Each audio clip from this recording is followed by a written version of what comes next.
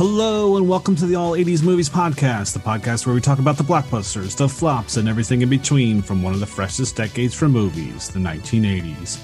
I'm your host, Bill Banton. Along with me on this journey back to the 80s is my co-host, Jason Masick. Hello, Jason. Bill, you're impressed with me. No. Yes, you are. Hey, Bill, how are you doing, buddy? Good, man. How are you? I am well. Very well. Thanks for asking. Oh, good. All right. So let's get into today's movie. It is the 1987 thriller No Way Out, starring Kevin Costner, Gene Hackman, Sean Young, and Will Patton. Directed by Roger Donaldson, this movie is rated R with a running time of 1 hour and 54 minutes. So what is this movie about? What's on the box? If you grew up in the 1980s and went to your local video store to rent this movie, this would be the description you would find on the back of the VHS box. What's on the box? Take it away, Jason. Kevin Costner stars as Lieutenant Commander Tom Farrell in this riveting box office smash about a perplexing web of romantic intrigue and political corruption. Farrell has been assigned as the CIA liaison for the Secretary of Defense, David Bryce, played by Gene Hackman. At a diplomatic bash, the lieutenant is enticed by a sensual and charming cosmopolitan, Susan Atwell, played by Sean Young. A night of fervent passion blossoms into an enduring romance, but when Farrell finds out that Susan is also his boss's mistress, it's the start of deadly trouble.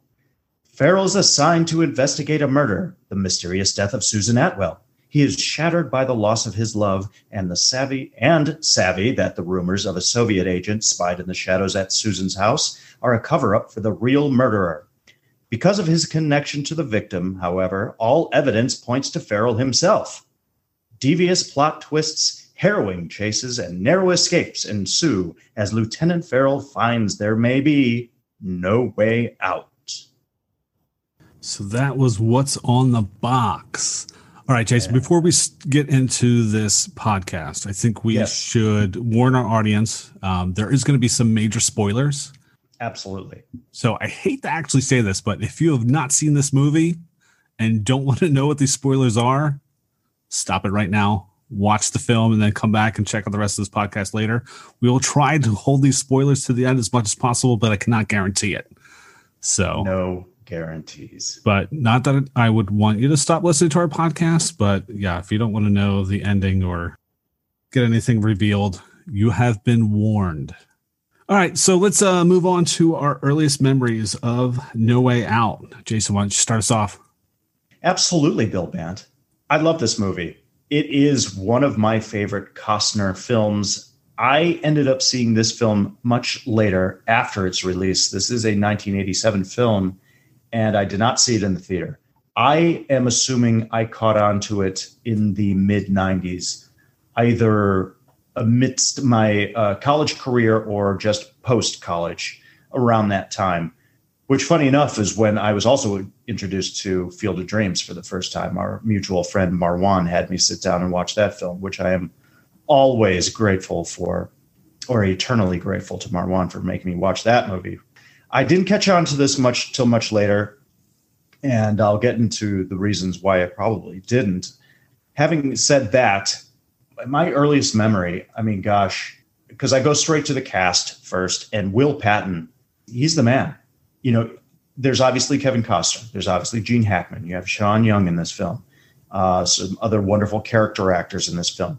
But I go straight to Will Patton, and he has such this quiet intensity about him, and he can explode at any moment, and he does explode at any moment. So whenever I think of this film, and one of my earliest memories instantly is David, because that's towards the end of the film, and that's a scene we will inevitably be discussing. Also, I remember, when I saw this for the first time, thinking just how young Costner was. And I had been a fan of Costner's work in Silverado and The Untouchables, Bull Durham. Revenge had come out at this point by the time I saw this movie. And then Dance of Wolves, Robin Hood, Prince of Thieves, JFK, Bodyguard. So I was a bona fide Costner fan. And I watched this going, well, this is, let's see what this is about. It's Costner. We can't go wrong here. And he's just young. He's a stud. He's a man's man, and he looks great in a uniform. And I think he was like, man, this guy actually pulls this off. He's good in this. I was like, how did this fly under the radar for me? Sean Young, sexy, very hot. Why wasn't she more of a thing? I remember thinking that when I saw this movie. Even now, even though it was still the mid 90s and she was still working, just not quite as much. I think her career was starting to cool off or taper off at that point. I remember just the ticking clock device about this movie. Whenever I remember just the tension that it created and the suspense that it created. I thought it was very well directed, very well edited and paced in that way. Gene Hackman, what can you say? I miss him because he's retired at this point. That guy is commanding. And the funny thing about it is I remember he has a smaller role in this, actually. He has more of a supporting role. I wish he had done more in this film. But Hackman's a stud. Can't go wrong there. One of the other earliest memories I have is of the actor George Zunza, who plays Sam Helselman in this, who's like the computer tech in the Situation Room in the Pentagon. And he's in a wheelchair. And spoiler alert, there's the scene where I just always remember this. He just gets shot in the gymnasium while he's sitting in his freaking wheelchair. It's just like, poor George. Yeah. I'm getting a little emotional thinking about it right now. It's okay. It's just not fair. But he's great in the film. I'm not going to spoil it, but yes, there is a twist at the end of this movie. And it is, for me, I remember it was like, oh shit. And it worked for me. I loved the twist. And so back to my point is like, how the hell did No Way Out fly under the radar for me? How did I not know about this film? We're in the film school, you and I and Marwan and our contemporaries, studying film. And we had, this just didn't seem to be in the popular consciousness. It just didn't seem to be like at the forefront of film conversations and talking about suspense thrillers, and this being like what they call a neo-noir political action thriller. And so I went back and I'm like, well, this came out in 87. So what was going on in 1987? I'm going to name just a few films, Bill Bant, that were released in 1987. These films would be Broadcast News, Fatal Attraction, Moonstruck, The Untouchables, Wall Street, The Princess Bride, Dirty Dancing, Lethal Weapon, Beverly Hills Cop 2, RoboCop, The Witches of Eastwick, Stakeout, Planes, Trains, and Automobiles, Good Morning Vietnam, and Predator. It's an impressive list there. Those are big movies. Yeah, those are big movies. Those are a few reasons why I may have missed out on No Way Out, although I probably wouldn't have seen it in the theater regardless because I was pretty young and this film has some adult content. However, still, I mean, overshadowed by just a murderer's row of huge blockbusters. So that's what I got for the earliest memories. Awesome. How about you, Bill Bant?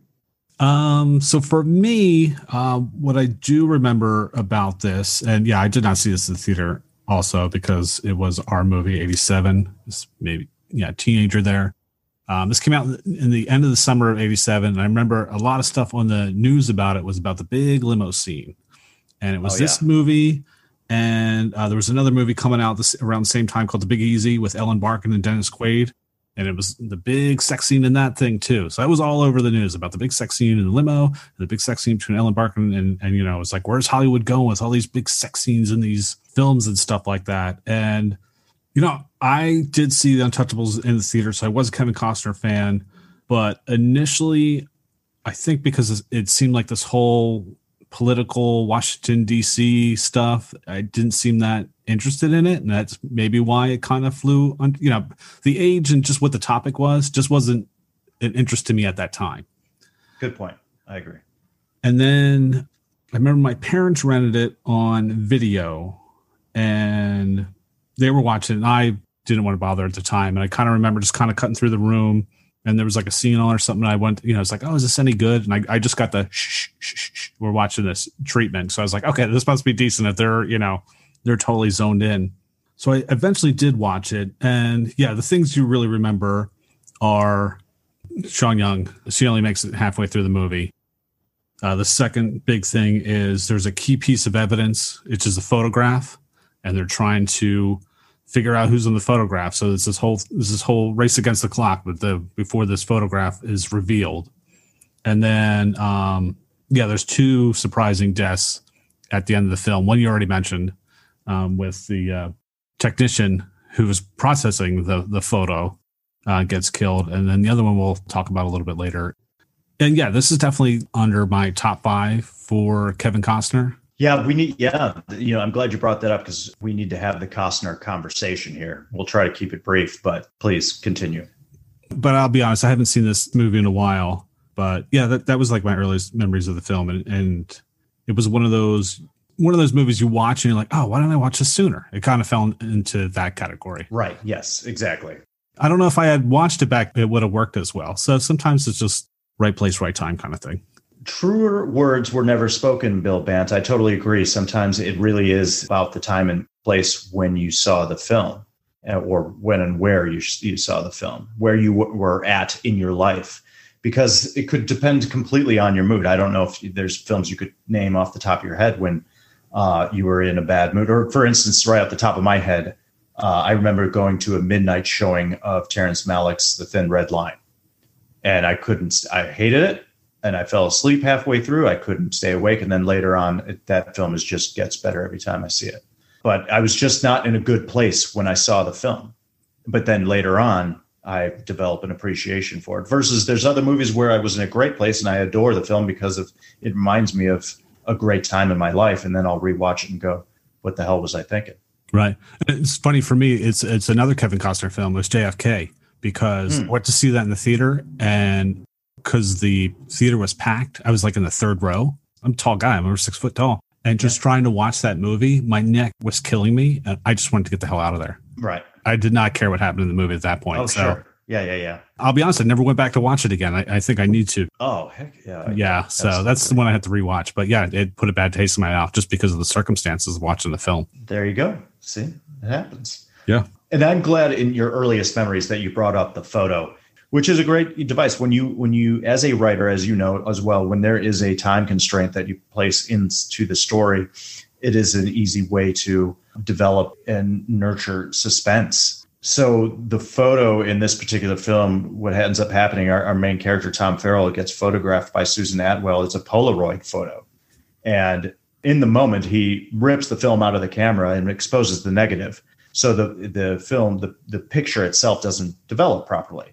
But it ends up becoming a piece of evidence that can be used against him later on. And he doesn't want people to know that he's the person in the photo and it's being processed. And if the photo, when they're trying to figure out what's on this negative, that is also one of my earliest memories. I forgot to mention that. So I'm glad you brought it up because it's just so cool. Like they plug it into the computer and you see these pixels on the digital TV screen coming together, and you know it's him the entire time, and he knows it's him. And if they find out it's him in the photo, he's screwed. Let's just put it that way. I'm oversimplifying it, but it's just a really cool device in the film. And the other piece of technology in this film, which dates the film, but I find very endearing because it is nostalgic, is the printer that's printing up the Office of Protocol Gratuity gift list. But that printer, as you helped me identify, the dot matrix. Yeah. Printer, which reminded me of the printer I had growing up with, plugged into my Apple IIe, and you hear that, zzz, zzz, zzz, and it has the perforations that you have to tear off when you tear the paper off. And it has the holes that you got to feed the paper through the printer. But that's another device in this film that they use very well to create suspense. So I wanted to bring that up really quick. And the funny thing, it made me think of too, is I talk about Costner. Here's my man crush. I'm going to come right out. I'm just going to come right out and say it. I have a man crush on Kevin Costner. Always have. I think he's a stud. And, it's funny because you always hear about how women tend to love a man in uniform. And that's no secret.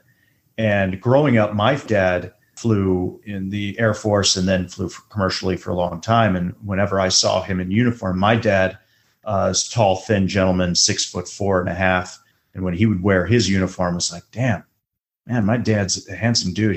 I know the ladies are looking his way when he walks down the corridor of the Chicago O'Hare International Airport, right? And that always inspired me, like, man, I'd like to get a uniform like that someday, or a flight jacket at least, or something. You know, it just looks good. And so you see Costner in this, like a young Costner. So I'm like, man, that guy had it going. He was doing pretty well. And the funny thing is, Bill Bant, later on in this film, there's a witness that's brought into the Pentagon, and he's credited as mate. But he's a character whom Costner and Sean Young rent a boat from up there in the northern coast, right there, East Coast. And he comes as a witness to try and identify Costner. And in describing him, he says, they are asking, well, what does he look like? Is he tall? Is he short? Is he wide? Is he white? Is he black? And he goes, yes, basically. Like, yeah, he's all those things. I don't know. He's average. And I'm like, would you, Bill Bant, would you know anybody that would describe Kevin Costner as average? No, I don't think so. And I just want to applaud you, Jason, for just coming out like that and expressing your man love for Kevin Costner. I'm comfortable. I applaud you. I'm comfortable, and I'm totally comfortable in saying that. Yeah, I kind of chuckled at that too when he was just kind of like, I was like, I would at least say, he's a handsome guy, and he's taller too. I mean, he's listed at 6'1". So he's not a short, like I would probably say, tall, thinner, good looking guy. Yeah. Spiky blonde hair. That's what I would have said. Short army crew cut type haircut, whatever. Square jaw. I don't know. I just thought that was funny. Yeah. Back real quick to the Polaroid. Absolutely. Because I thought what was cool about that also as a means of creating tension. Because first, the cool thing was, the evidence was planted with the intention of framing whoever this was, not even knowing that it was Costner's photo on there. So that right there was like, oh, that's kind of cool. And the second thing was, usually when you have a time constraint, it's usually like a bomb going off or something like that. Like, as the audience, you see how much time is left. Whereas with this photograph, they say from the get-go, we don't know how long this is going to take. This could take hours. 12 hours to a week. Right. Something like that. Yeah. So this whole time, Costner does not know how much time he has to prove that he is not guilty of this murder. Correct. How much time does he have? Could it happen in the next 10 minutes? Could it happen, tomorrow? I thought that was very clever how they did that too, where there's no actual countdown. You don't know how much time he has, and neither does he. And that just makes him more frantic, and you really see it where he's just like, I don't know how much time I have. I got to figure this out as quick as possible. Yeah, I was just going to describe for our audience. I don't want to do a long-winded recap here, but just to frame it a little bit so people understand kind of, we know that Will Patton's the one that puts that photograph in the evidence pile. And the problem is that Kevin Costner realizes that, he's the one in that photo, and that they're trying to pin this murder on this other man. And he himself is the other man. Right. All the evidence is going to point to him. Right. So he has to slow down the investigation because they're actually coming after him. And he knows he didn't murder her. He knows the Secretary of Defense murdered her. But he can't prove it yet. He doesn't have the proof. But all the evidence that has been gathered is pointing towards him. And so he's got to slow the investigation down and prevent them from figuring out it's him. And in the meantime, also put together the puzzle that Bryce had committed the murder. And again, because in the midst of their love affair, she had taken this photo of him, and now it's been entered into evidence. And this photo has been underdeveloped, but because of the computer technology that they're using to develop it, it's slowly appearing. The photo is slowly being developed and appearing on this computer screen. He knows if that photo is developed and they see his picture, they're going to think he's the killer, and they'll pin it on him. And that's no bueno. So I thought it was worth explaining a little bit for our audience, because this, as we may start breaking this down in our podcast, can get a little convoluted and complicated. It sounded like Kevin Costner has no way out, to be honest, the way you explained that. Do they actually say the title in the film at any point? No, I don't think they did. Okay. I always love when they throw that in there, but I know. I love it. But Jason, I do have a confession. Rewatching this film. Is this the confessional segment? Confess away. Because I haven't watched this in a long time. It's probably been 20 years. And like I said in the beginning, that I consider this in my top 5 Kevin Costner films. The first 35 to 40 minutes I was kind of like, ooh, is this one of these I rewatch and I don't like it as much as I thought? Because it almost starts off as a prequel to The Hunt for Red October. Because there's this whole thing, they're trying to figure out this whole Phantom sub that the Russians are developing, and Costner's out there actually on the carrier looking for it, and Gene Hackman's trying to cut funding to try to make their own version of this because it's just a sinkhole of money. And I was like, where is all this going? Mm-hmm. And I think because, you're watching the podcast, I'm really like intently watching it. I'm trying to take notes, and I'm really, really, really paying attention. And I'm like, where's this all going? This doesn't make any sense for me. And even the opening scene between Costner and Sean Young didn't do it for me as much. You mean the meet cute moment when they actually meet at the ball? Yeah. I think Sean Young's hair was driving me. I was like, what is up with that hair? It's, very 80s, first of all, but it's not the best of looks. No. And I thought it was cool. They jump in the limo or whatever, and then they do their thing. And then right afterwards, they're like, oh, my name's Tom. I thought that was kind of funny. I have a few comments about that scene. And we do have to mention Paul Anka's theme song, and that overplays that whole Go Way Out, which is actually, it's one of the worst. It's terrible. Oh, that's funny too, because of the other song. Very sexy scene, and they're great in it. And there's some lighthearted moments, like you mentioned, when they actually finally introduce themselves post-coital interaction there. But the theme song is playing during that scene. I had an issue with the other one that they play later in the film too, where I was just like, my God, this is the worst song ever. And then when I was like, oh, it's Paul Anka and Richard Marx. God, I kind of feel bad, but still, it was still crap. So yeah, really in the first half hour, 45 minutes, I was just not feeling it at all. And I was like, oh my God, I cannot believe I'm going to go on this podcast and say, I don't like this movie at all. It's really bad. And then after Gene Hackman kills Sean Young, then it kicks into overdrive. And then I was like, oh, thank God. Oh, thank God. Now it's getting good. Now the tension's building, and now it's just who knows what and who can tell what and all that kind of stuff. Yeah, that got good. But yeah, the first 35 minutes, most of the stuff that's going on, you almost don't need to know. Yeah. Really not until the death. I mean, it's just establishing the character and the relationships like that. But it's all this stuff that you don't need to know later on. All you basically need to know is Sean Young's having an affair with the same two guys who happen to work for each other, and that's it. Everything else, don't worry about it. It's all this little political thing you think you need to know. No, it's all no. It's just kind of, it's all set up. It's all set up. I'm in total agreement with you, man. I am, because I had forgotten how long it takes for them to get to the actual murder of Susan Atwell, and I was like, you know what? I do appreciate the fact that they did take time to develop the relationship between Costner and Sean Young, because you get to go along for the ride and you do see them fall in love. And then when she is murdered, you feel the loss for him. You feel that now, they're probably going to be trying to pin this on him, but he's also has to deal with the fact that the love of his life at this time has been killed by his boss. Right. And it's like, it's a lot for him to deal with. And I think Costner plays it pretty well. He's got a lot of different levels to play in this, and I think he does a pretty good job. Yeah, the fact that it takes so long, it's 35 to 45 minutes to develop, but you're right. I think with some of that political stuff regarding the Phantom sub, was it all necessary? Probably not, but they made movies differently then. What can I say? If they were to remake this, and I have no doubt they'll probably remake it at some point, it'd be a different movie. They'd get right to it. Meaning they get right to the murder and then the suspense and draw that out and really focus on the ticking clock. So you would have an hour and 45 minutes of pure suspense versus kind of this drawn out setting the table. Yeah. If they made it now, she'd be killed. Yeah. She'd be killed. I think that's exactly right. I think it would be within, you're right about that 20-minute mark. I agree. All right. Do you want to move on to favorite scenes or moments? Yeah, let's do it, man. All right.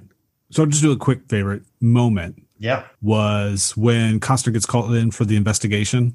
and Absolutely. Scott Pritchard's Will Patton. This is right after the murder? Yes. And they're explaining to him there's this murder of this woman, and, Costner doesn't know who it is. And he's like, why are we doing this? And they're like, well, we think the person that murdered this woman is a Russian agent. Yeah, KGB agent that's been a sleeper agent within the government for years. Yeah. So we don't want to bring in any outside help. We have to do this internally. We want you to put you in charge. And then Pritchard, Will Patton, hands him the dossier on Sean Young. And when Costner opens that and sees who it is, and it's like, oh my God, his reaction is awesome. It is great.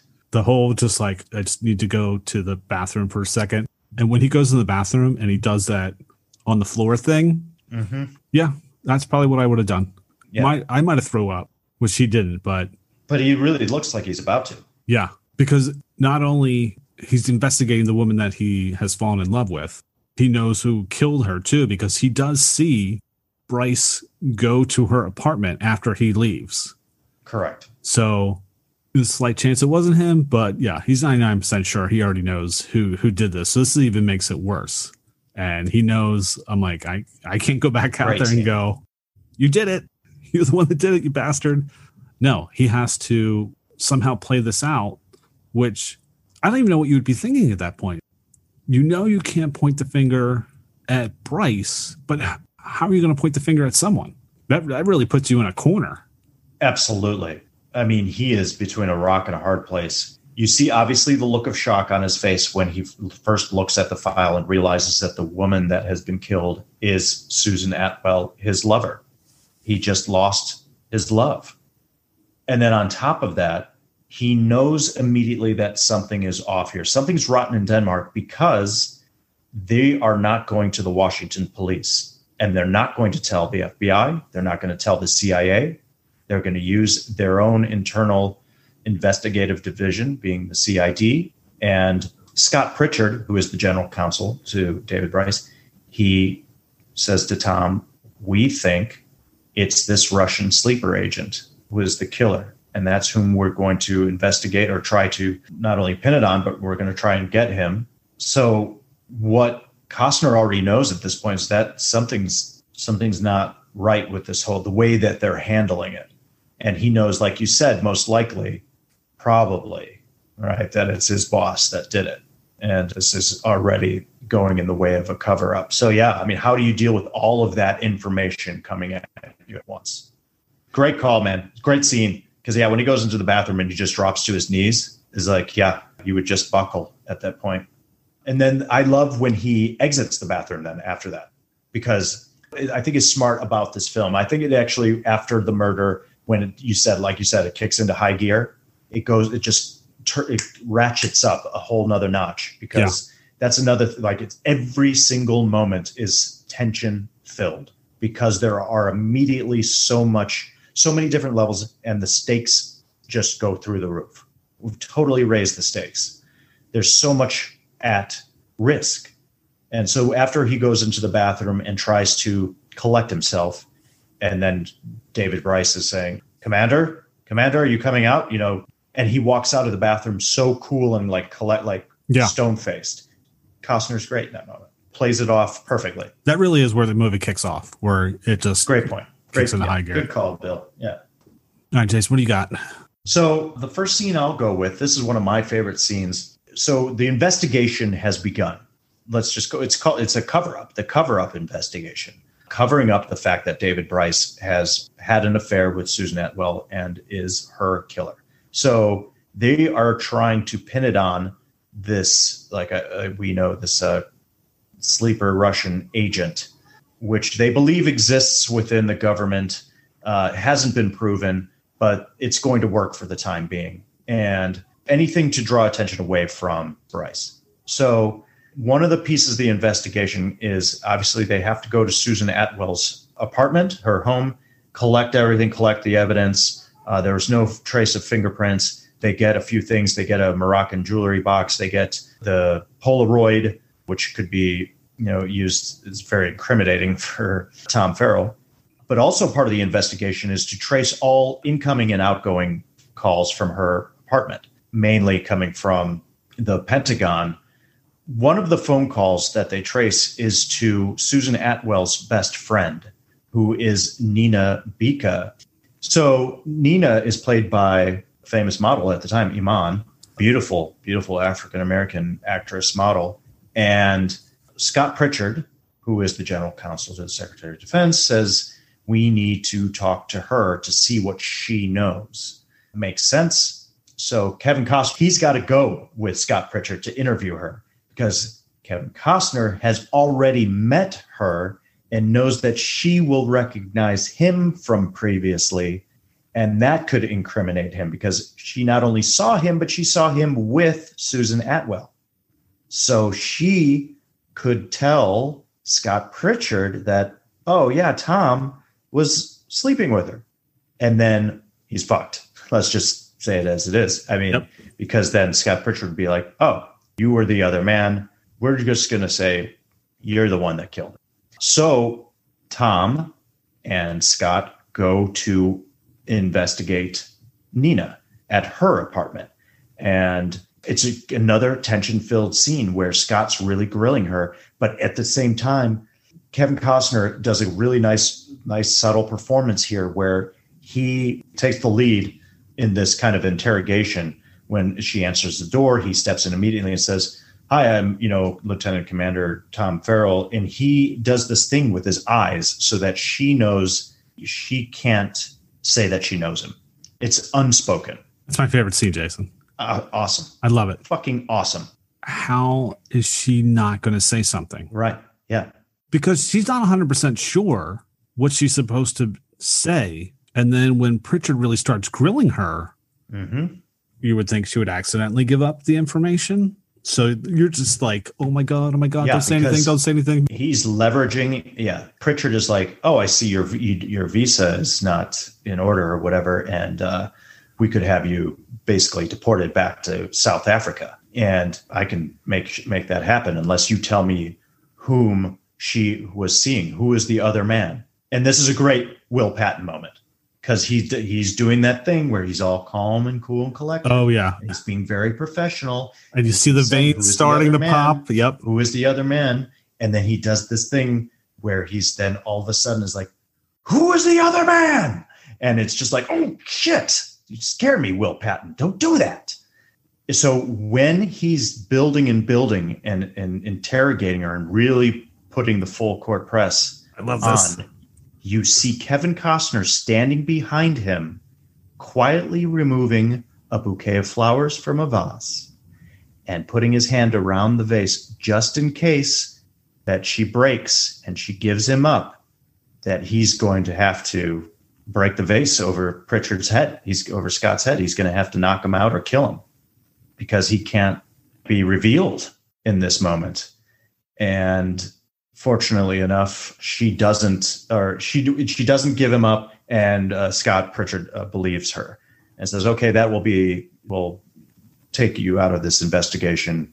And they leave.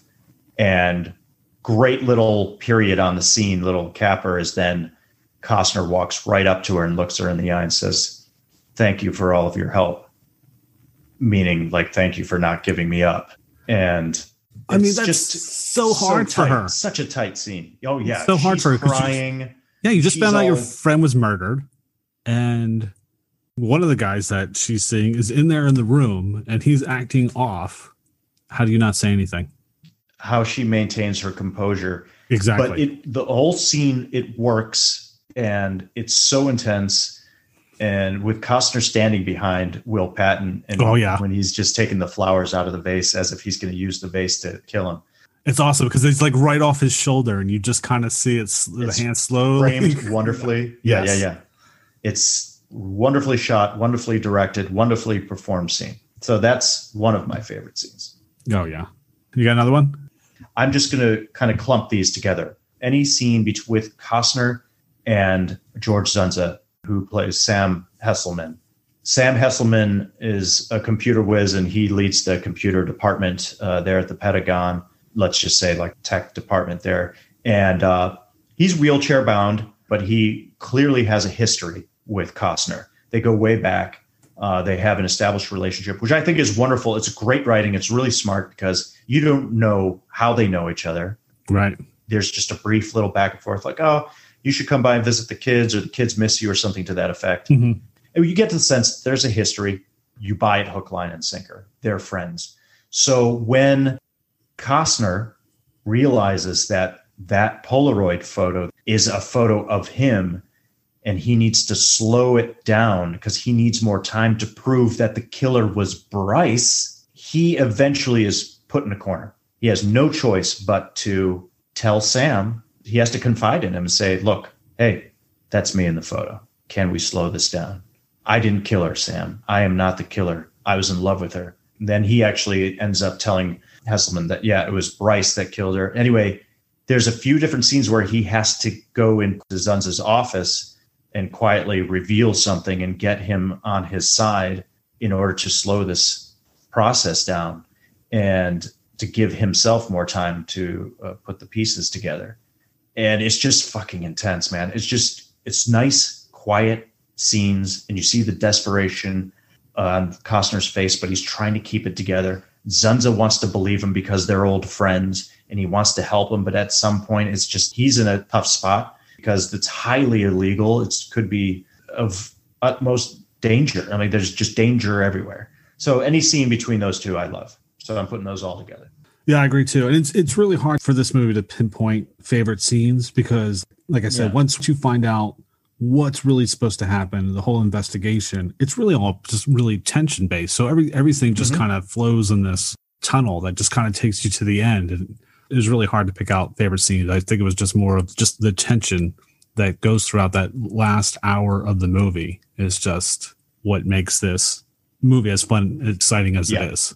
I agree. And, I was just going to say real quick, too, when I grouping these scenes together, the few scenes with Costner and Zunza specifically, I actually in my notes called it the you can't tell anyone scenes. Oh, yeah. Which is a great thing in all movies. It's always begins with you can't tell anybody. Right. Right. You can't.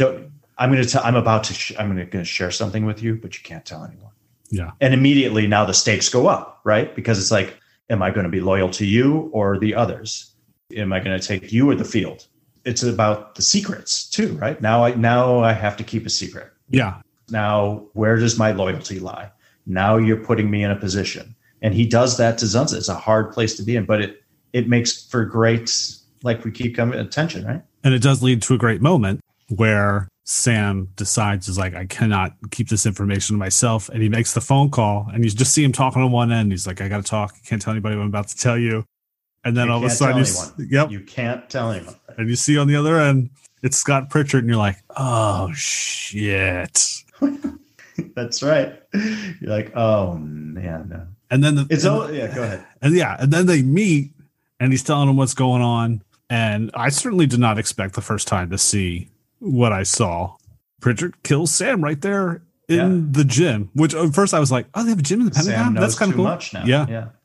He becomes a loose end. Because I'm like, how the hell are you going to cover this up? That scared the hell out of me the first time I saw it. Yeah. I did not expect Pritchard to shoot him right there, like point blank. No, I didn't either. And there's that echo. And Zunza's reaction to getting shot is like one of total shock.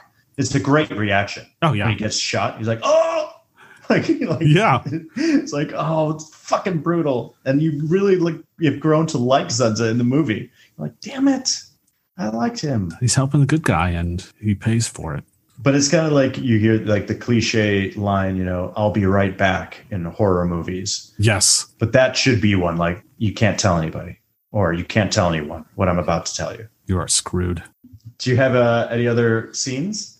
No. You got another one?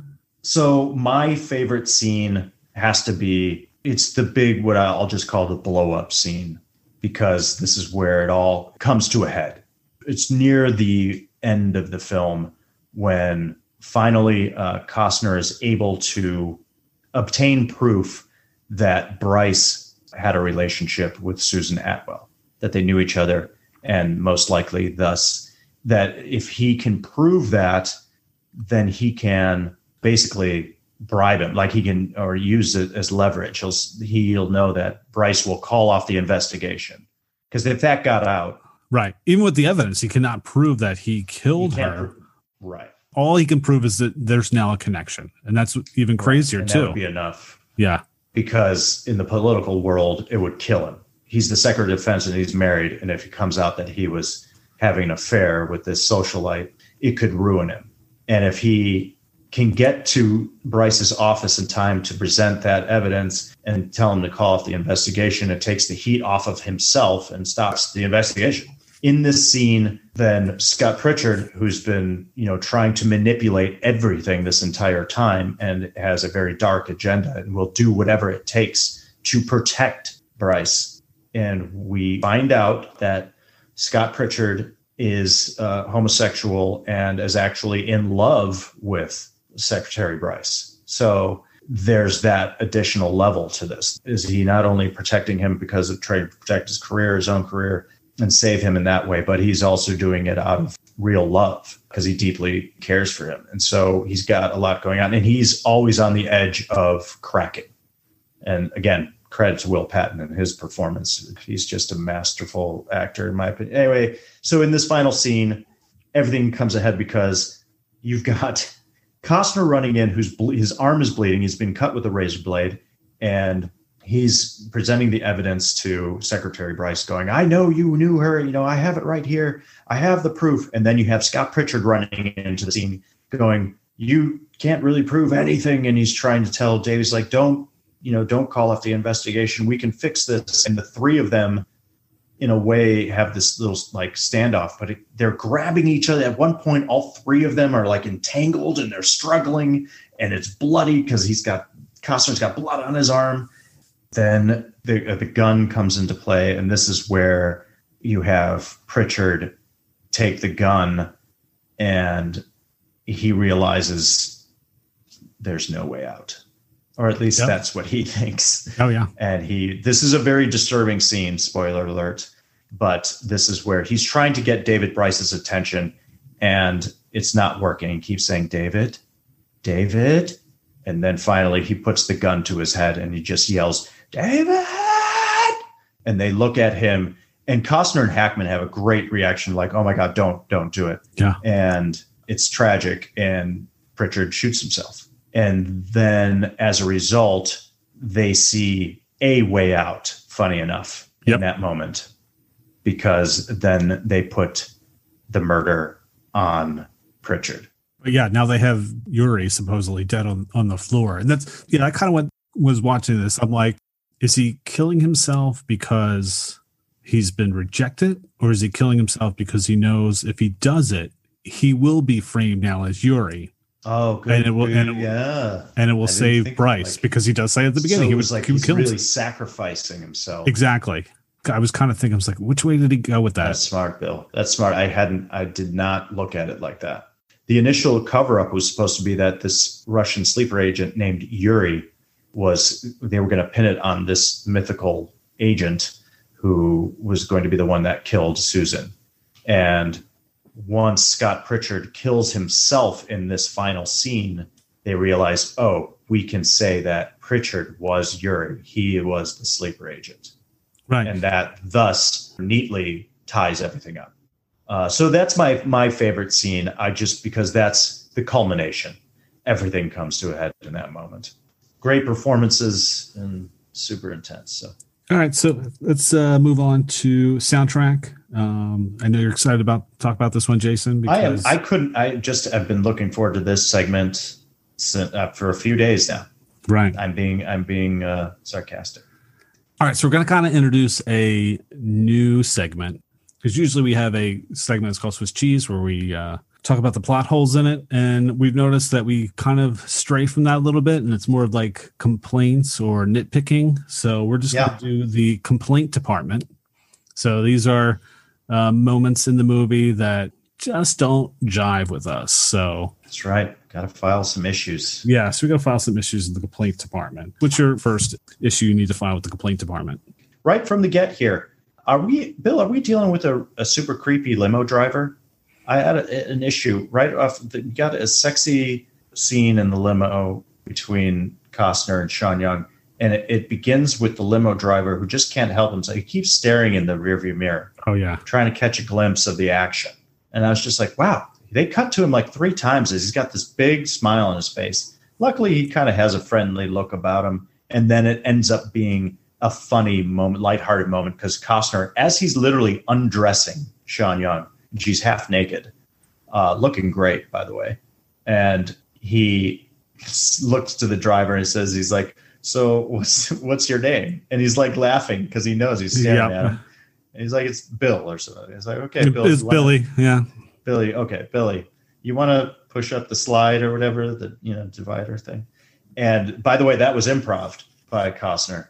Yes, that was a fun fact. Yes. Yeah. So, but I just thought it was funny. Like, man, this dude is being really creepy by just, they really focused. But I understand why they did it, because then it kind of led into that lighthearted moment. But that was my first complaint. It was like, don't be so creepy. Just give him some privacy. Come on, limo driver. Billy. God, those damn people named Bill. Their problems. So my first thing I need to file to the complaint compartment was the car trip on the weekend getaway. Yes. Why are we showing Kevin Costner eating bugs off the windshield? Even though I knew it was coming.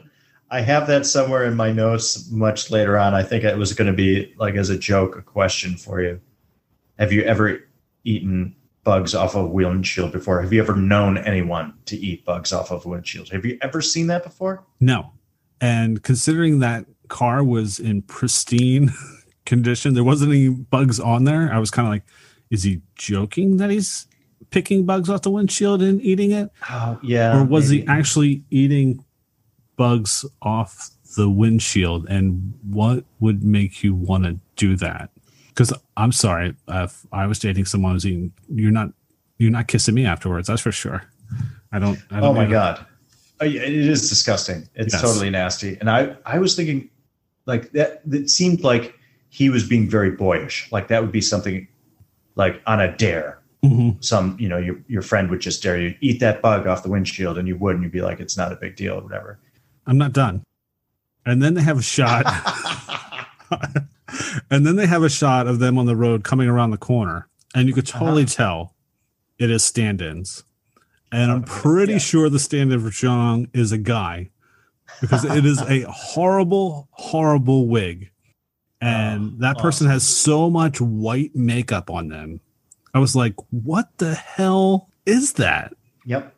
And I was just like, oh, that's just bad. And it's a quick shot, but it's so obvious in that quick shot. I was just like, oh, yeah. It's a thing in 80s movies with the driving people, because it must have been an insurance thing. And I think that's something I have in my fun facts and trivia, actually, with Costner. I remember when we talked about Romancing the Stone. Part in the beginning with the kid who hops in the car, full grown man in the car a second later. Like, what the hell? It is very funny, though. Yeah, and even when they get to the destination and she screams out the "I love Tom Farrell," right. I found that really awkward and weird too. Mm. I was just like, "Oh, that whole scene needs to go. Just cut it out. Just show him getting to the hotel." You got anything else for the complaint department? Here's one thing that always hit me. I just thought of the death scene when she falls over the banister and she falls through the glass table. We are to understand that she has broken her neck. That's how she died. Right. That's what Yeah. I just think it's a little hazy. Do you buy the death scene? I mean, we get it. She's killed. Understood. It just never played quite right for me. I was just like, would you die falling from that? Falling through a glass table would be very injurious, but breaking your neck or dying from that fall, I don't know. It ran through my head too, where I was like, because you see that table and it's got that huge, like, ivory leg. We'll just say that the legs, like it's like a base. Yeah, sort. Yeah, and I was like, there's something holding up the glass table. Yeah. I was like, if we had seen her head hit that, and then your blood or whatever, but she totally missed it. I was like, maybe they didn't know how to film it, or it just didn't look right, so they just had to show her go through the glass. But yeah, I was like, the only way she would have had to hit that base first, and that would have snapped her neck, and then she fell. And then it was funny too, because they do the shot above of Gene Hackman looking down on her, and then when Pritchard comes in, you could tell she moved, and you see her breathe too.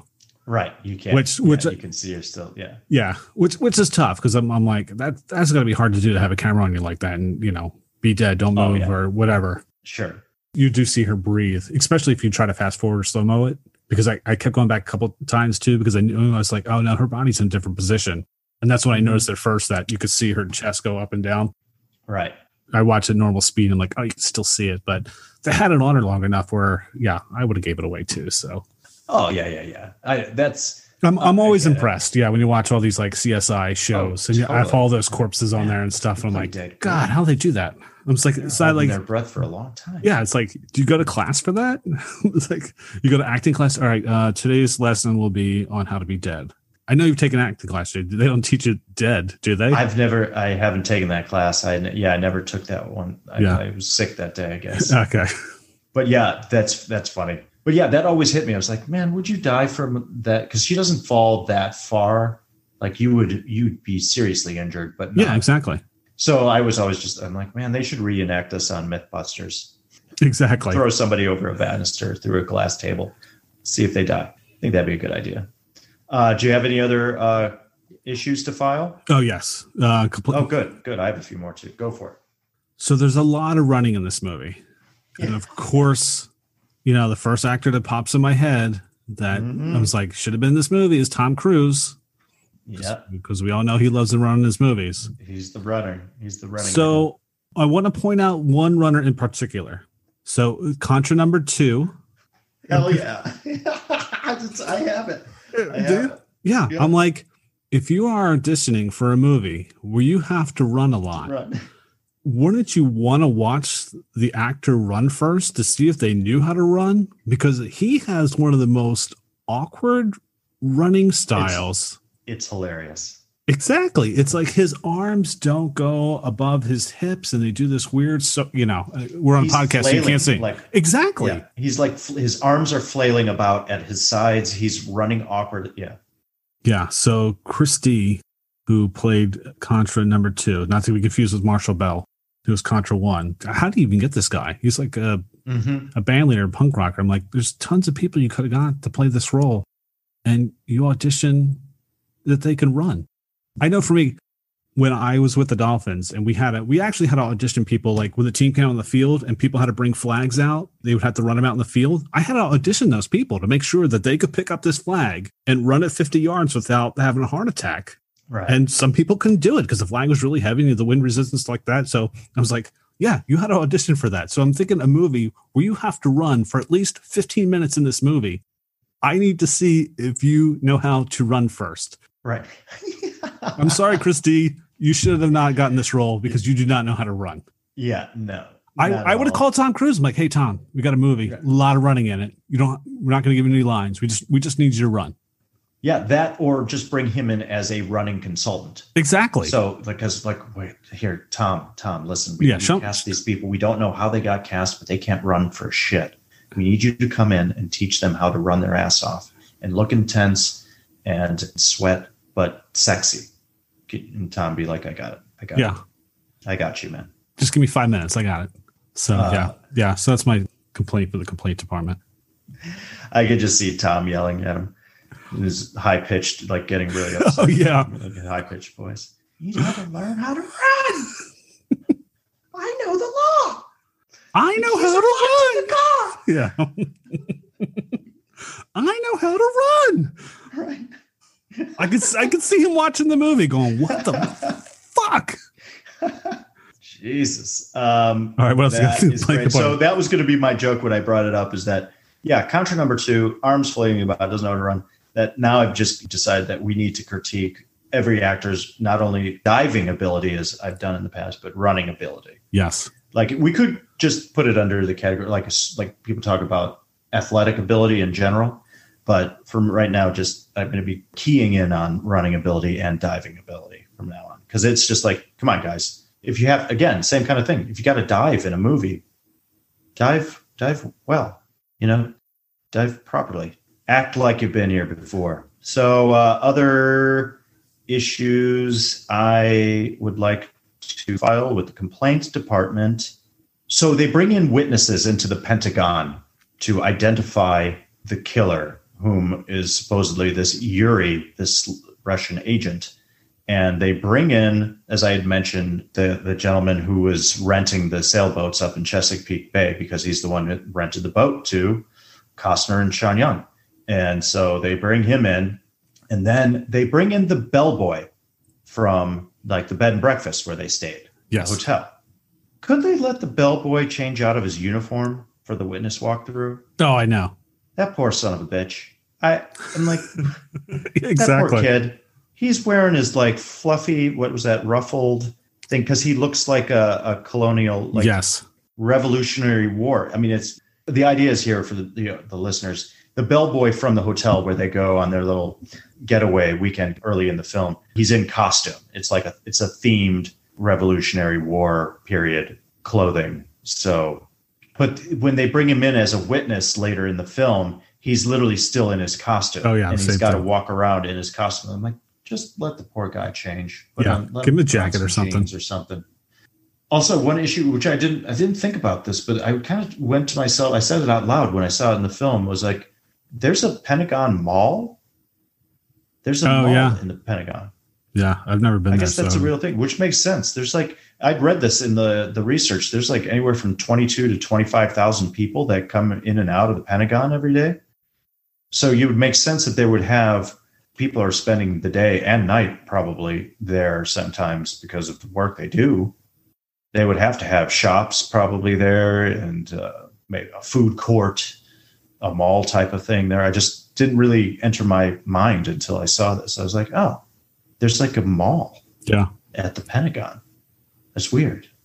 Okay, so this was really funny. This isn't even an issue. This is just really funny, but this was something that the filmmakers planted in the movie. So this will be my last so-called issue, is that we mentioned earlier that one of the devices in the film is there's this printer where Tom Farrell, played by Kevin Costner, keeps checking this printer. He's looking for this gift that will be on this list that's being printed out. And it's not showing up. So he keeps looking for it because it's an important piece of evidence that will tie Bryce to Susan. And he needs to prove this, and he's got to find it. So you keep the camera focuses in on the actual pieces, the paper, and you see the list printing up, and you see the gifts, the gratuity list come up. So you see the actual label, you see the gifts. One would be like, gift box, jewelry box, necklace, Cuban cigars, something like that. And as it showed, vest. That's one. One is actually Belly Dancer Harem Girl. Oh, I missed that one. It's hilarious, and it was meant as a joke. They put it in there because these are supposed to be gratuity. It's supposed to be a gift from a foreign minister, basically, to someone. So it's implying that a foreign country had offered an actual belly dancer or harem girl as a gift to an American politician. But then in parentheses right below it, it says declined, as if the gift was not accepted. Oh, I totally missed that. Yeah, you got to look for it. It's pretty funny. So that's all I got, man, for issues. I got one more complaint for the complaint department. Do it. Complain away. The daring rescue at sea that gets Tom Farrell in the paper. That was lame.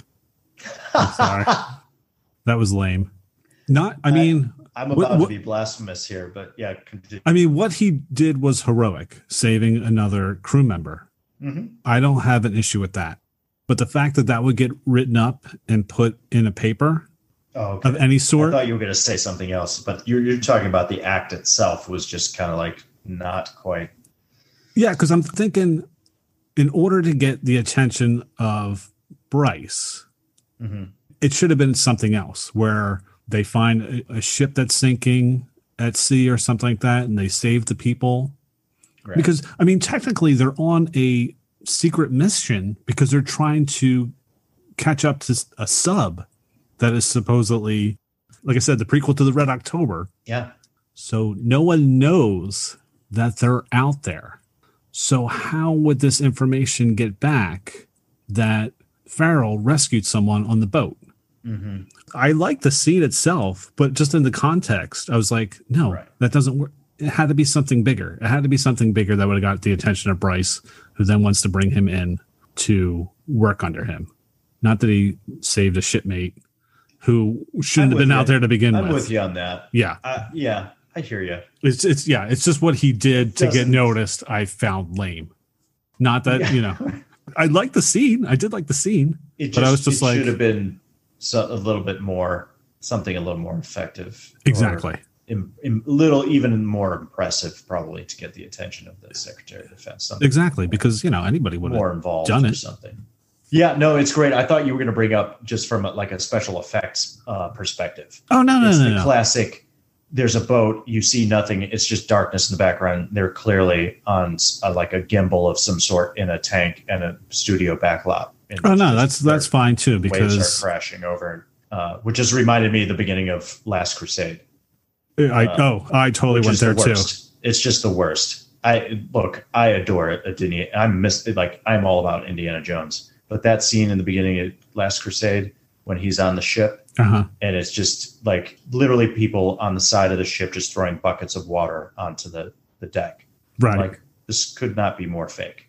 Mm-hmm. And that's kind of what reminded me of when I watched this scene in No Way Out, because it was like this boat's rocking back and forth and these waves are crashing, but it's not. They're not really on the ocean. Oh no, not at all. I think even if they tried to recreate it in the ocean, it might not look that much different. So it's like everyone knows it's going to be fake. Might as well just fake it. You are absolutely right. That's where I have to take a step back and go, Jason, does it matter? Does it really matter? No, but you're right with Last Crusade. It does look cheesy. It does look cheesy. So bad. It does look cheesy, though. So that's what we got for the complaint department. Let's move on to our next segment. It's That Actor. All right. So in this segment, we spotlight a character actor you have seen in many other films, an actor making their big screen debut, or an actor that makes an uncredited cameo. Jason, who's your It's That Actor? All right. Well, Bill Bant, you named him already, as a matter of fact. You did, yeah. Contra number 1. I'm going with Marshall Bell because immediately, as soon as I saw him, I'm like, and this is really the only other film I know him from, even though I know I've seen him in numerous films. And just look at his IMDb, folks. Marshall Bell, Contra number 1 in No Way Out. Was also, he had 2 character names, George/Kuato. Kuato in Total Recall, the classic 1990 Paul Verhoeven film starring Schwarzenegger. So, yeah, because when I saw him, I'm like, oh, my God, it's Kuato. It's Kuato. Yes. You're waiting for the creature to come out of his chest, which is super creepy. So, because for those of you who haven't seen Total Recall, this actor plays this character in Total Recall where this like kind of fantastical creature basically is living within his chest cavity, and this character opens his jacket, and then this little creature like comes out of his chest and starts talking, and it's really fucking creepy. And the creature is called Kuato. And open your mind. Yeah. Open your mind. Queen.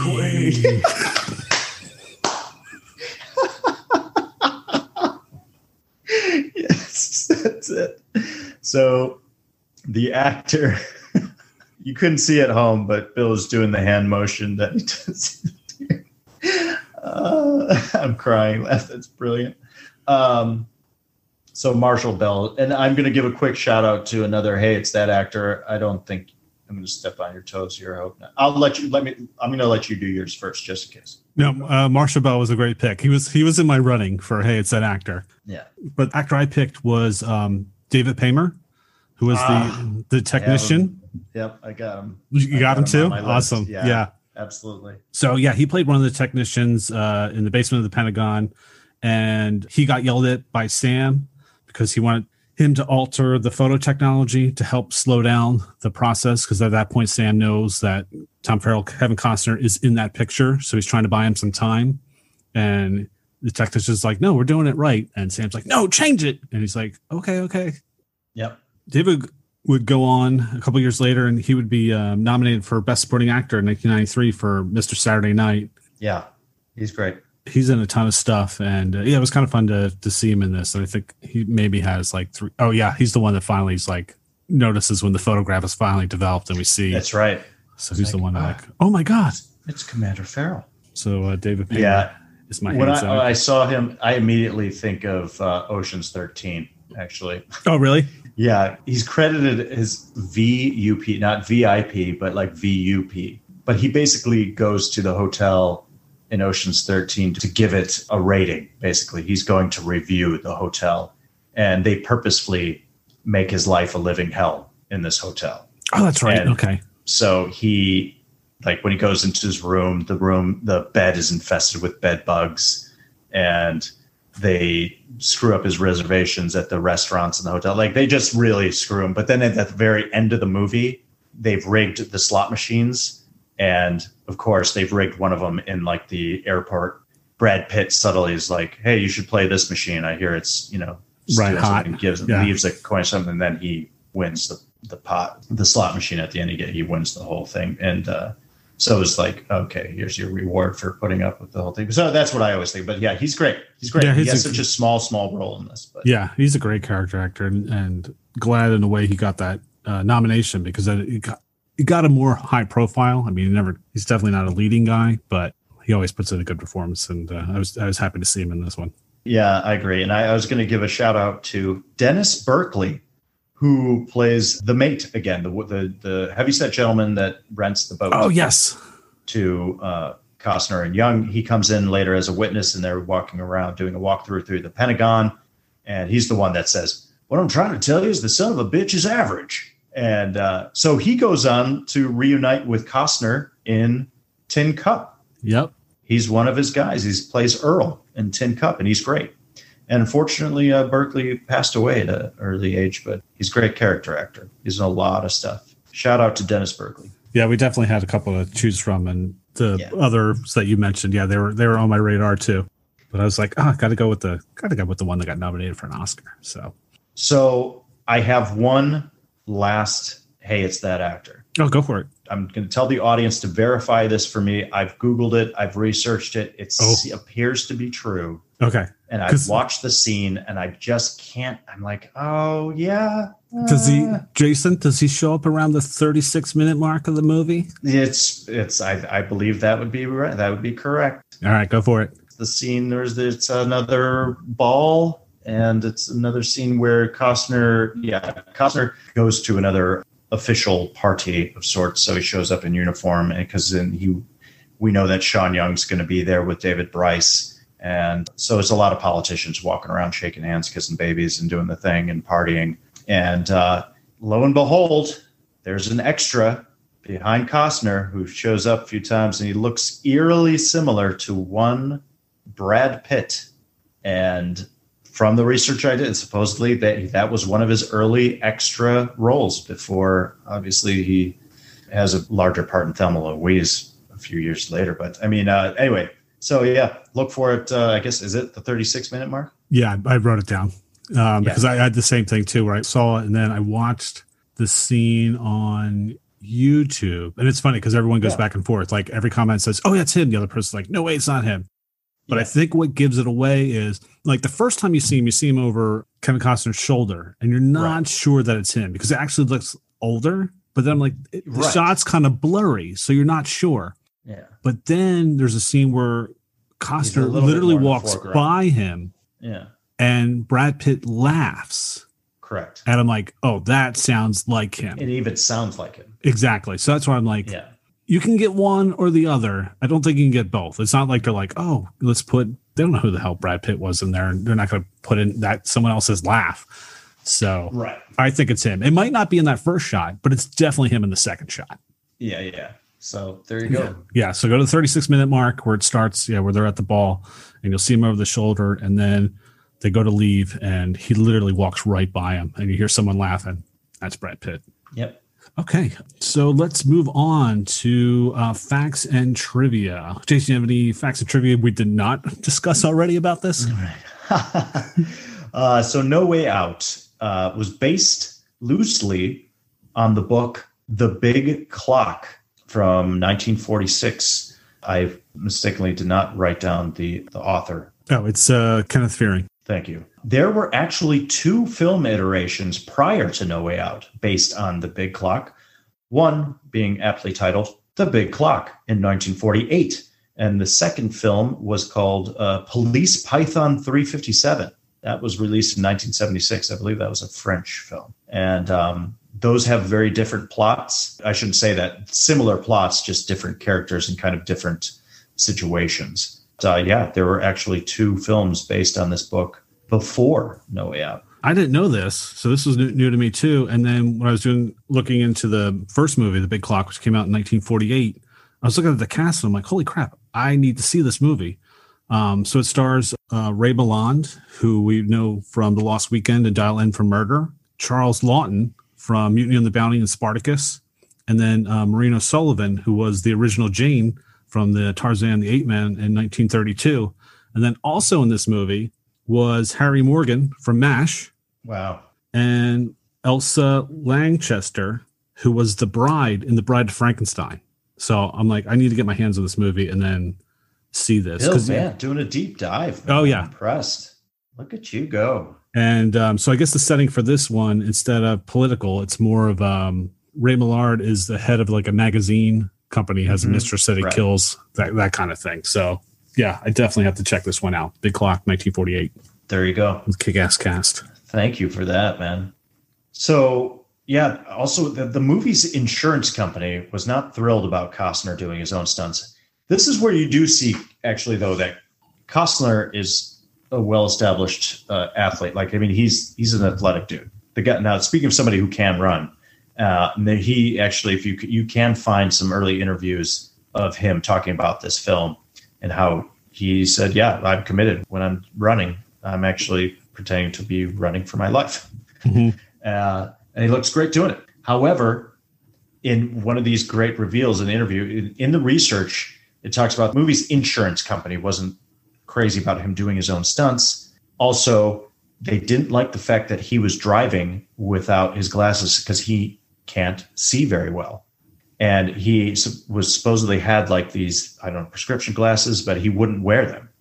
And he just wanted to drive, like, because his character doesn't wear eyeglasses. So he just wanted to wear, to drive. And he did it. He drove. They let him drive. And that was very dangerous. But the funny thing is, though, in the interview, you can find it on YouTube, is that the interviewer says to him, "So I had done some research and found out that supposedly, you don't see, you needed to be wearing your glasses, but you refused to wear." And he's like, "Nope, I don't wear glasses. I don't wear contacts." And it was like awkward for a moment. And the interviewer goes, "Oh, sorry, I did some research and I thought you." He's like, No, you're right. I can't see because I can't see very well, but I don't wear glasses. I don't wear contacts, but I just can't see very well. And yeah, I drove the car and I, basically shouldn't have. It was just, it's a really funny moment in the interview because the research is incorrect. He just can't see very well. Right. That's and hilarious. refuses to, he just doesn't wear glasses though. He doesn't care. I know I'm coming up to that point too, where I'm just going to be like, nope, I'm not going to wear glasses or contacts. Yeah. I'm just not going to see. That's fine. Everything's just, I like seeing things a little fuzzy. Yeah. Why not? Just to expand on the limo scene. Yes. So, we talked about where, we had the driver who was very, look what's going on back here. And Costner improvised that line. Right. So supposedly the story behind that was that Costner was really nervous about doing that scene and felt very uncomfortable doing it. Right. And so they're shooting the scene and he didn't tell the director that he was doing this. He literally turned and just looked off the camera and just did that line. Like, "Hey, what's your name?" And then came up with the Billy. And like he said when he was doing it, he actually heard the director and the director of photographer look at each other like, "What is he doing?" Right. And then said, "Yeah, put the thing up." And then turned because he's like, because I felt so nervous. He's like, "I don't want anybody watching what's going on." Yeah. So they actually had to film the stuff with the limo driver. They supposedly filmed that like 6 weeks later to match that. Oh, that's how wow. That's how improvised that was. Gotcha. Where they didn't know about it, but they liked what he did, and so they kept it in there. That's interesting. Okay. So they didn't know he was doing it. He was just so nervous, and he's like, "What would I actually be doing in this situation?" And that's what made him turn off and just be like, "Hey, can you just put that down?" So he almost felt like he had more privacy. So there's a little deeper dive into the limo. That's great. Good stuff. I love that shit. That's great. Anything else for facts and trivia? Yeah, I'm just going to run through some casting possibilities here. Oh, Mel Gibson and Pat. Oh, go ahead. Sylvester Stallone, No, I know. Damn. Well, that's a given. Come right. on. All right. Just want We to know make sure. that Sylvester Stallone was up for every single leading man role In the in 1980s. the 80s, 90s, and up until today. Yeah. So Mel Gibson, Patrick Swayze turned down the role of Tom Farrell, supposedly. Michelle Pfeiffer turned down the role of Susan Atwell, supposedly. According to the research, Priscilla Presley actively pursued the role of Susan Atwell. Priscilla Presley. Kevin Costner reunited with two of his co-stars, Gene Hackman and Will Patton. Gene Hackman in Wyatt Earp and Will Patton in The Postman. Sean Young said in an interview that while she was fine being naked in certain scenes, Kevin Costner, who was dressed, was very nervous about her being nude. Mm-hmm. So he was a little bit awkward in those situations. I mean, understandably so. He had a kind of an issue with her being nude, and he's fully dressed, and it just... I don't know if you'd read this as well in your research, Bill, but supposedly the director had her lift her shirt in an audition. That's according to her. Yeah, I saw that too. But we don't know if that's true. That was something supposedly she said in a couple of interviews.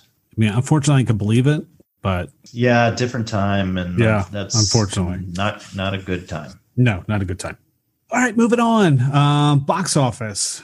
So this movie opened on August 17th, 1987, the same day as one of our other old podcast films, Can't Buy Me Love.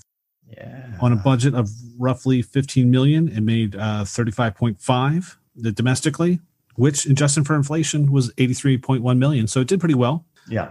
Did only debut at number 4 in that first week, behind Can't Buy Me Love, which was number 3. But it did peak up to number 2 on its third week of release. But the movie it could not get past was the 1987 sleeper hit Stakeout, which you mentioned earlier too. So that was ruling the box office in the late summer months.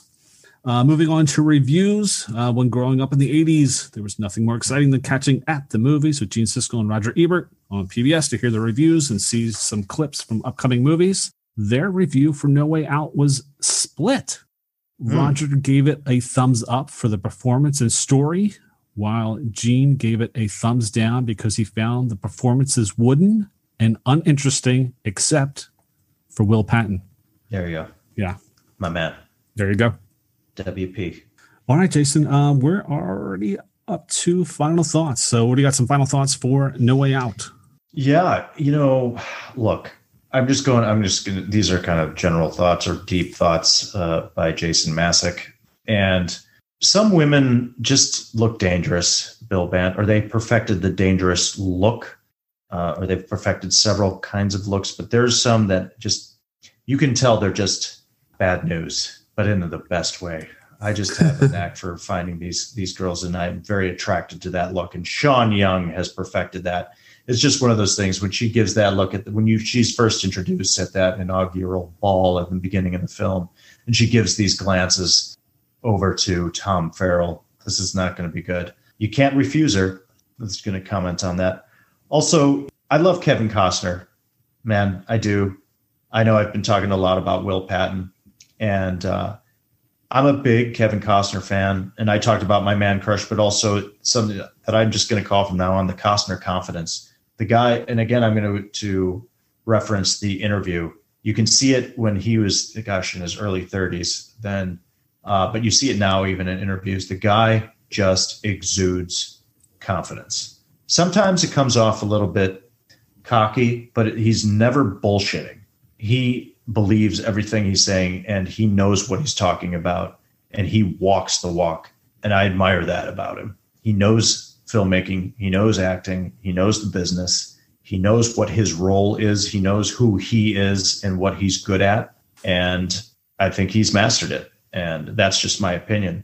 So we can get into the Costner conversation, because I just find it interesting, because I am a fan, and Bull Durham is up there for me, probably in my top 5 for sure. Field of Dreams.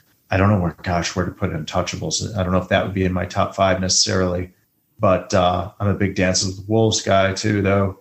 And there's a lot of Kevin Costner, I don't know if you call them detractors out there or critics out there. And I always say, okay, well, I'm going to name some movies that Costner was in, and you tell me if you like these movies. And then you go down the list, man. especially those that mid 80s, early 90s, and people, it's undeniable. These are great movies. He's made a lot of great movies. So inevitably you name these movies and people are like, oh yeah, I love that movie. Yeah, well, that's Kevin Costner, man. Like, you can't stop bashing the guy. And obviously he's just gotten a lot of charisma, like Waterworld was, that was one of the biggest busts, at that time. And there's things like that. But I mean, I think he's quite a good actor, and I think he's a great movie star, to be honest. So that's my take on Costner. Did you want to share a deep thought or two? Yeah, I agree. I'm a Kevin Costner fan, and one of my all-time favorite movies it's in my top 10 is Dance with Wolves. I love that movie. Yeah. I saw that opening night when it came out, and even though that movie was 3 hours or whatever, it felt like it was like 10 minutes. And yeah, I adore that totally movie. engaging. And I know, people will say, with Goodfellas, and I totally get their argument, and I'm not going to fight with them on it too. That's fair. Yeah. It's not like Oscar gets it right every year anyway. But yeah, I'm a fan of his and Untouchables, and like I said, just his baseball films and all that kind of stuff. So say what you will. Yeah, I'm definitely on the Costner side. But yeah, I just wanted to share a quick story because watching this movie, it reminded me of something from my past. So out of college, I was working for this company. It was sports entertainment company. It's called Sports Magic Team. And we would actually do shows at NHL games, NBA halftime shows. I got to perform at the Major League Baseball World Series one year, NHL All-Star Fan Fest in the game one year. So I got to do all these cool things. So one of the places I got to go was Washington to do a ISL. So it's Indoor Soccer League. The team was called the Washington Warthogs. So it was indoor soccer. I guess we had an 8-game package with them. And normally you go in groups of 4 to do the shows or whatever. And for some reason, whoever was supposed to do the final show couldn't do it. So they flew me in to do the last show. And when we were there, the girl who was head of production was like, oh, we got this big surprise for you when the game's over. And we're like, surprise? What's surprise? She's just thanks for all the great work you've been doing and all that kind of stuff. The fans really loved you. And, hopefully we'll have you back. So the game's over. We all pack up our stuff and we're leaving the arena. And there's literally a limo sitting out front of the arena. And we're all joking like, haha, oh, that must be our limo. Oh, it must be a limo that's going to be taking us to wherever. Yeah. And the head of production's like, yeah, that is your limo. Get in. And we're like, what? So we threw all our stuff in the back of the limo. And then she takes us to a liquor store and she goes, go in, get whatever you guys want. And we're like, sweet. So we go in, get a 6-pack or whatever. Yeah. And so we get back in the limo and she's like, all right, we're going to take you to the sites in Washington. And so we got to go to the Washington Monument, Vietnam Memorial, and the Lincoln Memorial. I've been to Washington before, so I've seen these before. But Jason, to experience this stuff at night is amazing because this stuff is lit like it would be in a movie. And we got to go up. Right. We got to go up in the Washington Monument, which was awesome. And I would have to say it was one of the most memorable nights of my life. I remember it like it was yesterday. And for anyone that has gone to Washington and seen the stuff during the day, if you have the opportunity to see it at night, please do so. Even seeing the Vietnam Memorial, the way, because, it's like that black granite. And to see it at night, the way it's just lit, it's gorgeous. It is breathtaking. Just seeing the monument itself is just the emotion it swells because of, all that stuff. But just to see it at night, because there's like nobody there either. So it was just amazing. When they get in the limo in the beginning and go take us through the sites, I'm like, I didn't do it with Sean Young, but it was still an amazing time. So yeah, if you ever get to see the sites at night in Washington, please do so. That's great, man. Great recommendation. Great story.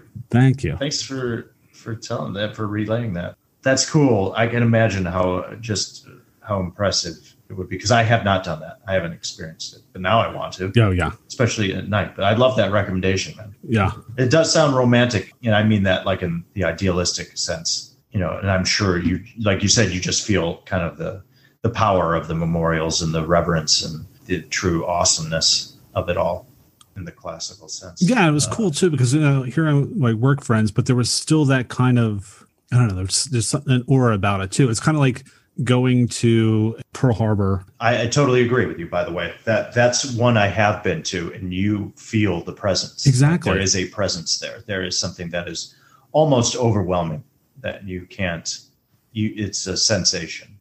Yeah, because it's got that feel where it's like during the day when you go, there's tons of all these people and tourists and stuff like that. Whereas night, it's not as crowded. So you really have the time to appreciate the craftsmanship of the Lincoln Memorial or the Vietnam Memorial or just the Washington Monument, just how massive it is. And supposedly there's no cement. It's just bricks that are all sit on top of each other and just like, wow, this is a major work of art. So I know we need to wrap this up here, but I did want to give another shout out to Will Patton just because I wanted to say a few of his, like, because of his quotes. Because I just want to mention how he's puts on a clinic as an actor. What he does is he plays the opposite. Meryl Streep is known for doing this too. It's kind of like showing the opposite of what you're actually feeling internally, or what the audience knows the character must be feeling internally. So whenever he's frustrated, a lot of times in this film, you'll see him smile when you know he's just burning up inside. Oh yeah. Or the anger is building. But so his diction, his enunciation, the building and the yelling, like who was the other man? And this is the one thing that I'm going to say to you from now on, Bill, because I love the way he says this when he comes in and slams the door behind him and he's going to let Costner have it. And he just says, that was a stupid, stupid thing that you did. That's what I'm going to say to you from now on. Bill, that was a stupid, stupid thing you did. The way he says it, and he kind of over enunciates the consonants. Say if there's I have no other choice but to make sure you didn't get away with it. And it just hits those cuts. It's just great. And he has a great line at the end in that my favorite scene in the finale when he says, you have no idea what men of power can do. He's awesome. So there are some other great moments in it. I love George Zunza's bumper sticker on the back of his wheelchair that says, of course I'm drunk. I'm no stunt driver. So we talked about Costner a little bit. Oh, I wanted to mention this. My sister met Costner. Oh, really? Yeah, in Arizona. I believe they were shooting Tin Cup. Oh, okay. If I'm not mistaken. So it was around that time. She was in school, and I think she was at a local spot playing pool. And she shot some pool with him. Oh, that's awesome. He asked her to play with him. He actually asked her. Like, he came up. My sister's an attractive girl, and I should say woman now. It's funny. I always see as my little sister, but right. She said he was super cool. She said that he was tall, he was cool, very nice. There was a bodyguard there with him, and she told him that, yeah, my brother's out in LA trying to be an actor, and that he just kind of laughed, and that was shrugged it off. I was like, whatever, man, whatever. You don't know me. You don't know me, Casey. This is what I really want to know. Did she win? Oh, she beat him? You'll have to ask her. I'll have to when the next time I talk to her. All right. Send me an email. Did you win? All right. But I thought that was cool. And that you like to hear that he seems like he was a nice guy. So, I had some other questions. Oh, yeah. Have you ever wanted to hide in a ceiling vent before? Oh, man. Another thing that's been used in so many movies, right? Yeah. Climbing through vents, ceiling vents, whether it's Die Hard or in this film or Mission Impossible, there's always a ceiling vent they have to escape through, right? That's like the hiding spot, because you can't go under the bed. No. Closet's the last place you want to be, but the ceiling vent. You wouldn't have made it up in time. They would have saw me half dangling, like my legs would have been kicking my way up in there. I would have got caught. And the fact he kept his uniform still white after that, how dirty that would be up there. I don't care if it's Pentagon. They're not cleaning up behind the vents. He had to change his pants a few times in this movie. Yes. I mean, I've always still secretly just wanted to hide in a ceiling vent, though, just for the hell of it. Oh, yeah. Just, to spy on people and to scare the hell out of somebody. Yeah, elevator. And then you realize, like, in the elevator, it's like 2 inches wide. And you're like, I can't get in here. Yeah. Or it's like that cheap cardboard thing. Yeah, exactly. I'd fall right through. I'd fall through. Yes. They did that in The Office. There's they do a fake fire, or set off like a fake fire drill because this Rainn Wilson's character, he's trying to prove a point. and somebody climbs up into the ceiling trying to escape from the fire, and they just fall right through like the it's hilarious. Anyway, so I had another week go down a rabbit hole about Gene Hackman, because my question was going to be, is he the most intimidating actor of all time? I never thought about that, but yeah. Making a list of like, as in like, just as the characters he plays, but also as an actor myself, if I were in a scene with him, I would immediately be intimidated.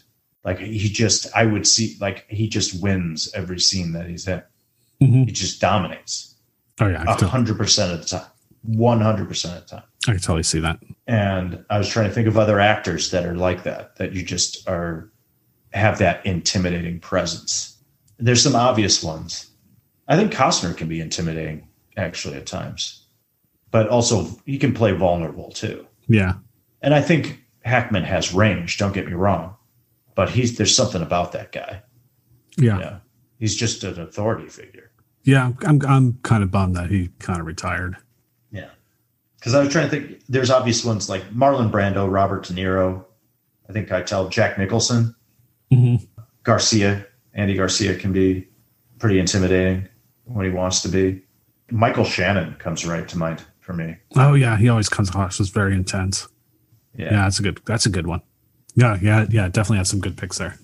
So I think that's all I've got for tonight, man. So yeah, just to put a cap on it too, I heavily recommend this film. I think it's a very smart movie. There's a reason why I certainly did not have any holes. I'm going to tack this on here, so be patient with me, Bill. The one, if there is a hole, and this is credit to the research, this is not coming from me, but here's a fact for you. The Pentagon is one of the largest buildings in the world with 17 miles of corridors alone. And so this is literally verbatim what the research says. For a single group to search it in 2 hours is preposterous. Oh, yeah. Because there's search parties going through the Pentagon looking for Costner, and there's just no way they would cover all that territory. No. It's too much. But other than that, this film is brilliant. I don't even know. Do we even want to get into the twist? We managed not to. I think since we haven't done it, leave it. Let's tell our viewers. Watch it. Watch the movie. Yep. There's a twist we did not touch on at all. That's all I'm going to say. It's a big part of it that we never. Yeah. All right. Not saying anything. Zip my lip. Got to go watch this movie, guys. It's great. It's really smart. There aren't a lot of holes. It's well written, well acted, and it is, once you get past the development stage, meaning character and relationship development, at about 35 to 45 minutes, the movie kicks in to high gear, and you're off to the races, and it's a lot of fun. So yeah, I recommend it. I think you can rent it on YouTube, and I don't know, you can probably see it on, what was it, on Hulu, or it's on one of the streaming services. So check it out. All right. Okay, so I think that about wraps it up for this week's episode. Thank you for listening. Please subscribe and rate us. You can email us at all80smoviespodcast@gmail.com. Please send us your feedback, questions, or recipes to share. You can follow us on Facebook at All 80s Movies Podcast, or tweet us at Podcast All 80s. Join us again next week as we discuss the 1985 college comedy Real Genius, starring Val Kilmer. Until then, have a totally great week, everyone. Good night, world.